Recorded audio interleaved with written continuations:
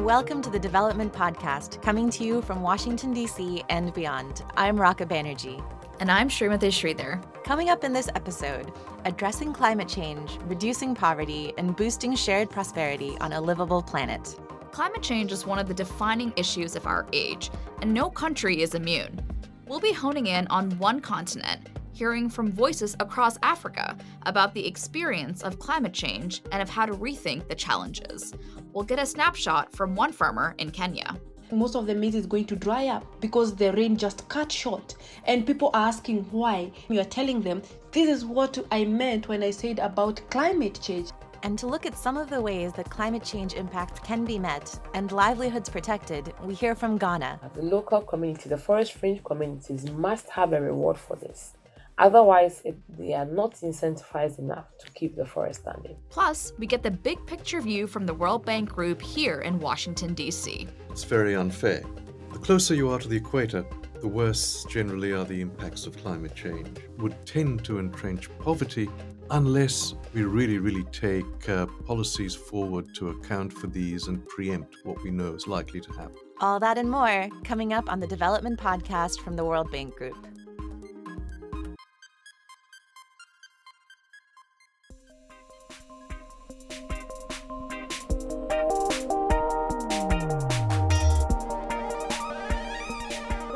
This is a huge topic we're getting into, and we're going to be talking through some of the numbers when it comes to climate change and poverty throughout the episode.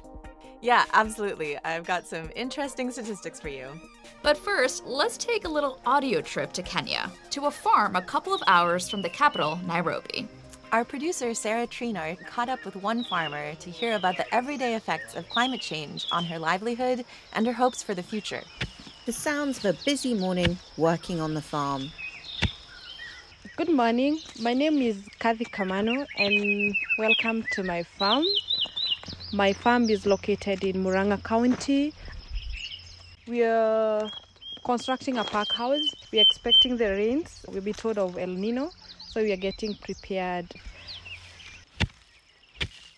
The local area, says Kathy, is perfect for agriculture. So we have so much avocados going around. Macadamia nuts, they are going to be in Murang'a County. Very juicy fruits in Murang'a County. And what are some of Kathy's favourite crops to produce on her farm? Tomatoes, cucumbers. Kathy trained as an accountant and worked in banking. She said that she realised there was good money to be made in farming during her time in the corporate world. Armed with her passion for the idea of producing food, she switched careers. We go to eat every morning, every lunchtime, and then dinner. The following day you wake up hungry. So my question was, where does this food come from? Meaning there's always market for this. So what about the everyday impacts of climate change on her farm and her livelihood? Before, I used to tell people about climate change and nobody got concerned. It was like you're just preaching. But because of what has been happening, so long dry season, very short rainy season, most of the maize is going to dry up because the rain just cut short. And people are asking why. And now this is the time you are telling them, this is what I meant when I said about climate change. As a farmer in my little farm, how am I contributing? That is number one. So you'll find everybody is burning the waste. Fires are everywhere. People don't understand the relationship between carbon and the climate change. Kathy says that some farmers are investing in irrigation, but many can't afford it. She also says that there needs to be incentives for people to do things like plant more trees, such as encouraging them to grow fruit trees. No, when you tell someone to plant a tree, they don't take care of that tree. But when you tell someone to plant a fruit tree, they will take care of that tree because they expect a fruit after maybe 1 year. You have just a small garden and in your farm that you are contributing what is affecting the whole world. You want to be part of the change. Kathy is clearly a passionate food producer and believes in the livelihoods farming can support. But it's also clear she's deeply worried by climate change and sees an urgent need for farmers like her in Kenya to adapt to the changing climate and its challenges, to both survive and to thrive. Before, like my grandmother would tell me, expect rain on October 15th and it would rain. If I ask her now, she tells me, I don't understand anymore what is happening. So you'll have some sections of the country, it rains too much, it destroys the food. Other section of the same country doesn't receive any rain, the food is drying. Now, but as a farmer, how do I remove the little one drop in the ocean? Because we have all contributed to the climate change in our little behaviors. Because now in this climate change, you need to survive as we try to solve the problem. Thank you, Sarah, and to Kathy as well for taking us on a trip to her farm. So, Raka, we've just heard from Kathy about how she experiences climate change, but what do some of the numbers tell us? Well, as you can imagine, the stats on climate change are all pretty concerning. So, a World Bank Group report from a few years back referred to climate change as an acute threat to poverty reduction. And of course, those threats are not evenly distributed, right? It's particularly in South Asia and in sub-Saharan Africa that climate change poses the greatest threat. And looking at the scope of the issue, it's estimated that as many as 130 million people could be pushed into poverty by 2030 as a result of various climate change impacts. And from looking into climate stats, are there any specific areas of vulnerability that really stand out? Yeah, there are some key factors. One is that the poor tend to have lower quality housing or just assets in general that are more vulnerable to damage. They're also more reliant on fragile infrastructure like unpaved roads or lack of electricity for generators, things like that. They suffer more from higher food prices, especially when there are shocks to the supply chain after a natural disaster. And just generally, they suffer more damages when it comes to health and education, especially diseases related to climate like diarrhea or malaria. Wow, I mean, that is really a lot to take in there. Thanks so much for sharing that with us, Raka. And for those of you tuning in, just a quick pause to remind you that we do have a survey for you to take with any feedback that you might have. It's linked wherever you get your podcasts, so do find a moment to tell us what you think. Thanks, Dri. And now let's head over to West Africa, to Ghana. We spoke to Professor Dennis Aheto. He's the Director of Coastal Ecology at the World Bank funded Africa Center of Excellence on Coastal Resilience at the University of Cape Coast, Ghana. We asked Dennis to explain the kinds of issues that climate change can cause for coastal communities. Ghana's economy is largely dependent on climate sensitive sectors. And so, with the challenges we find through the sea level rise, increased temperatures, not just sea surface temperatures, but the air temperatures, as well as reduced rainfall, it presents a threat. This presents an accelerated coastal erosion that is not just leading to loss of land, but also loss of property. Increasingly, we are seeing flooding, which has become a big issue. We've also seen shifts in the distribution and abundance of valuable marine habitats, which include mangroves. And mind you, these are all also carbon sinks, and all these things have increased the mortality of fish stocks, quite a number of far-reaching impacts, on livelihoods because fishermen and women who depend on the sector go out of jobs. Dennis explains some of the ways these are being addressed and the role of the World Bank. There are two areas of our partnerships with the World Bank, the education unit and, of course, the environment. And what we are proud about is that through this initiative, we've been able to bring students and professionals from across 15 African countries for now.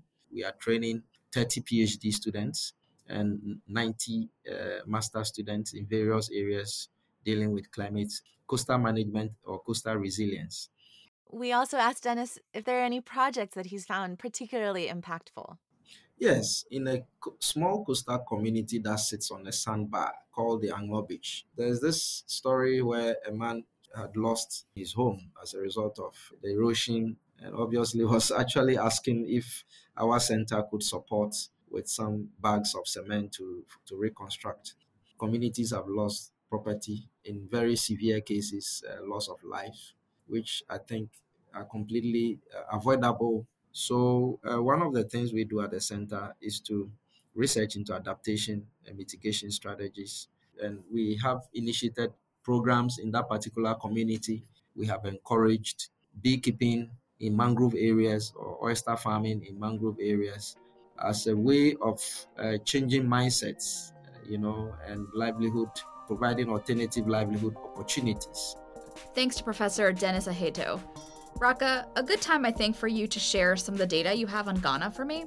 Sure. Yeah. So I was looking at the World Bank's latest Country Climate and Development Report for Ghana. These reports are basically diagnostics that look at climate change and development together. And the latest report for Ghana shows that the country is already dealing with impacts to climate change, with, rainfall becoming more erratic, extreme weather events like floods, droughts, heat waves are becoming more and more common. And of course, that's all going to impact the poorest and most vulnerable the most, right? Yes, exactly. So the report estimates that unless urgent climate actions are taken, at least 1 million more people could fall into poverty by 2050. And just to be clear, this is a conservative estimate. It's not taking into account the possibility of catastrophic outcomes due to tipping points or biodiversity loss. And there's a relationship between climate change and conflict as well. Yeah, absolutely. That's a huge concern. So, the annual average mean temperature in Ghana has increased by 1 degree Celsius since 1960. And that might not seem like a lot, but Ghana is in a region that's faced with a lot of instability, especially with all the conflict that's been happening in the Sahel over the last few decades between cultivators and pastoralists. And some estimates are projecting that another 1 degree Celsius increase could lead to a 54% increase in the likelihood of conflict in areas where both farmers and herders are living. Rising temperatures also reduce the yields for crops and have a depressive effect on labor productivity due to heat stress. So, overall, incomes could reduce by up to 40% for poor households by 2050 in Ghana. Thanks for all this context, Raka. And staying with Ghana, we also got to catch up with Roslyn Fasua Adje, who is the Director of Climate Change for the Ghana Forestry Commission. So we are very much an agrarian economy. Farming goes on across the entire country. The high forest zone is typically known for cocoa production. As you might be well aware, Ghana is the second largest producer of cocoa beans on the international market. So deforestation in Ghana, or let me say forest degradation, is a challenge that we've been confronted with for so many years. And so our number one driver of deforestation or forest degradation is agricultural expansion. However, we also have issues to do with illegal logging and illegal mining. Now, this is one of the very important aspects of the issues that we have had with deforestation and forest degradation, because the very commodity cocoa that contributes a lot to our economic development has been produced at the expense of our forests. However, the forests are the ones that are providing also the microclimate for the cocoa to thrive. Now, once cocoa production is affected in Ghana, it affects so many families, it affects different sectors, because cocoa is really a backbone of the country. I wonder if you can share with us, what has the Forestry Commission managed to do to protect the country's natural landscape? The forests are not just for consumptive uses. You need to get into a space where you can maximize your trees standing. And so this whole idea about payment for ecosystem services, particularly for carbon sequestration, really became topical in country. So the World Bank was instrumental in supporting the country. We've also had forest landscape restoration programs that basically plant up degraded forest land. The local actor, the local community, the forest fringe communities must have a reward for this. Otherwise, they are not incentivized enough to keep the forest standing. In my work, I realized that indigenous people, local communities are actually the people who can help us maintain these resources. They have done that in the past. Lack of other economic incentives for their livelihoods and for their sustenance, and the changing climatic conditions have meant that there have been pressures on these forest resources, on these natural resources. However, if we are able to put in place the necessary governance arrangements within the climate change programs and interventions that we have, and have inclusivity and transparency that enhances the decision making protocols for local people, we are going to be in a place where deforestation and forest degradation goals can really be achieved. 69% of every carbon revenue that we are making should go to local communities through their own governance structures, through their own bank accounts managed by them. For the very first time, the very resources that we say are for them but are being managed on their behalf by government They are realizing the benefits. So this is where I am very joyful about the progress that we have made, and we look forward to doing more. Many thanks to Rosalind for joining us. Raka, given what we've heard so far, when it comes to high income and low income countries and climate change, what's the picture there? Yeah, great question, Shri. So, what's interesting is that 62% of the world's poor live in middle income countries, but it's the poor in low income countries that are most affected by climate change. So, there's a bit of tension there, right? Many of the middle income countries that the World Bank works with, they're dealing more with second generation development challenges like, financial literacy, urbanization, social inequality, things like that. Meanwhile, low income countries are struggling with not being able to take advantage of the opportunity to develop in a carbon intensive way, like many high income countries did already, right? Instead, they need support now to slow down the changing climate. That's an interesting point. Thanks, Raka. Now, let's tie this all together and get the view from the World Bank Group. I was joined here in the studio in Washington, D.C. by Richard Demania. He's a chief economist for the Sustainable Development Practice Group here at the World Bank. Okay, the first thing I think to recognize about climate change is it's very unfair.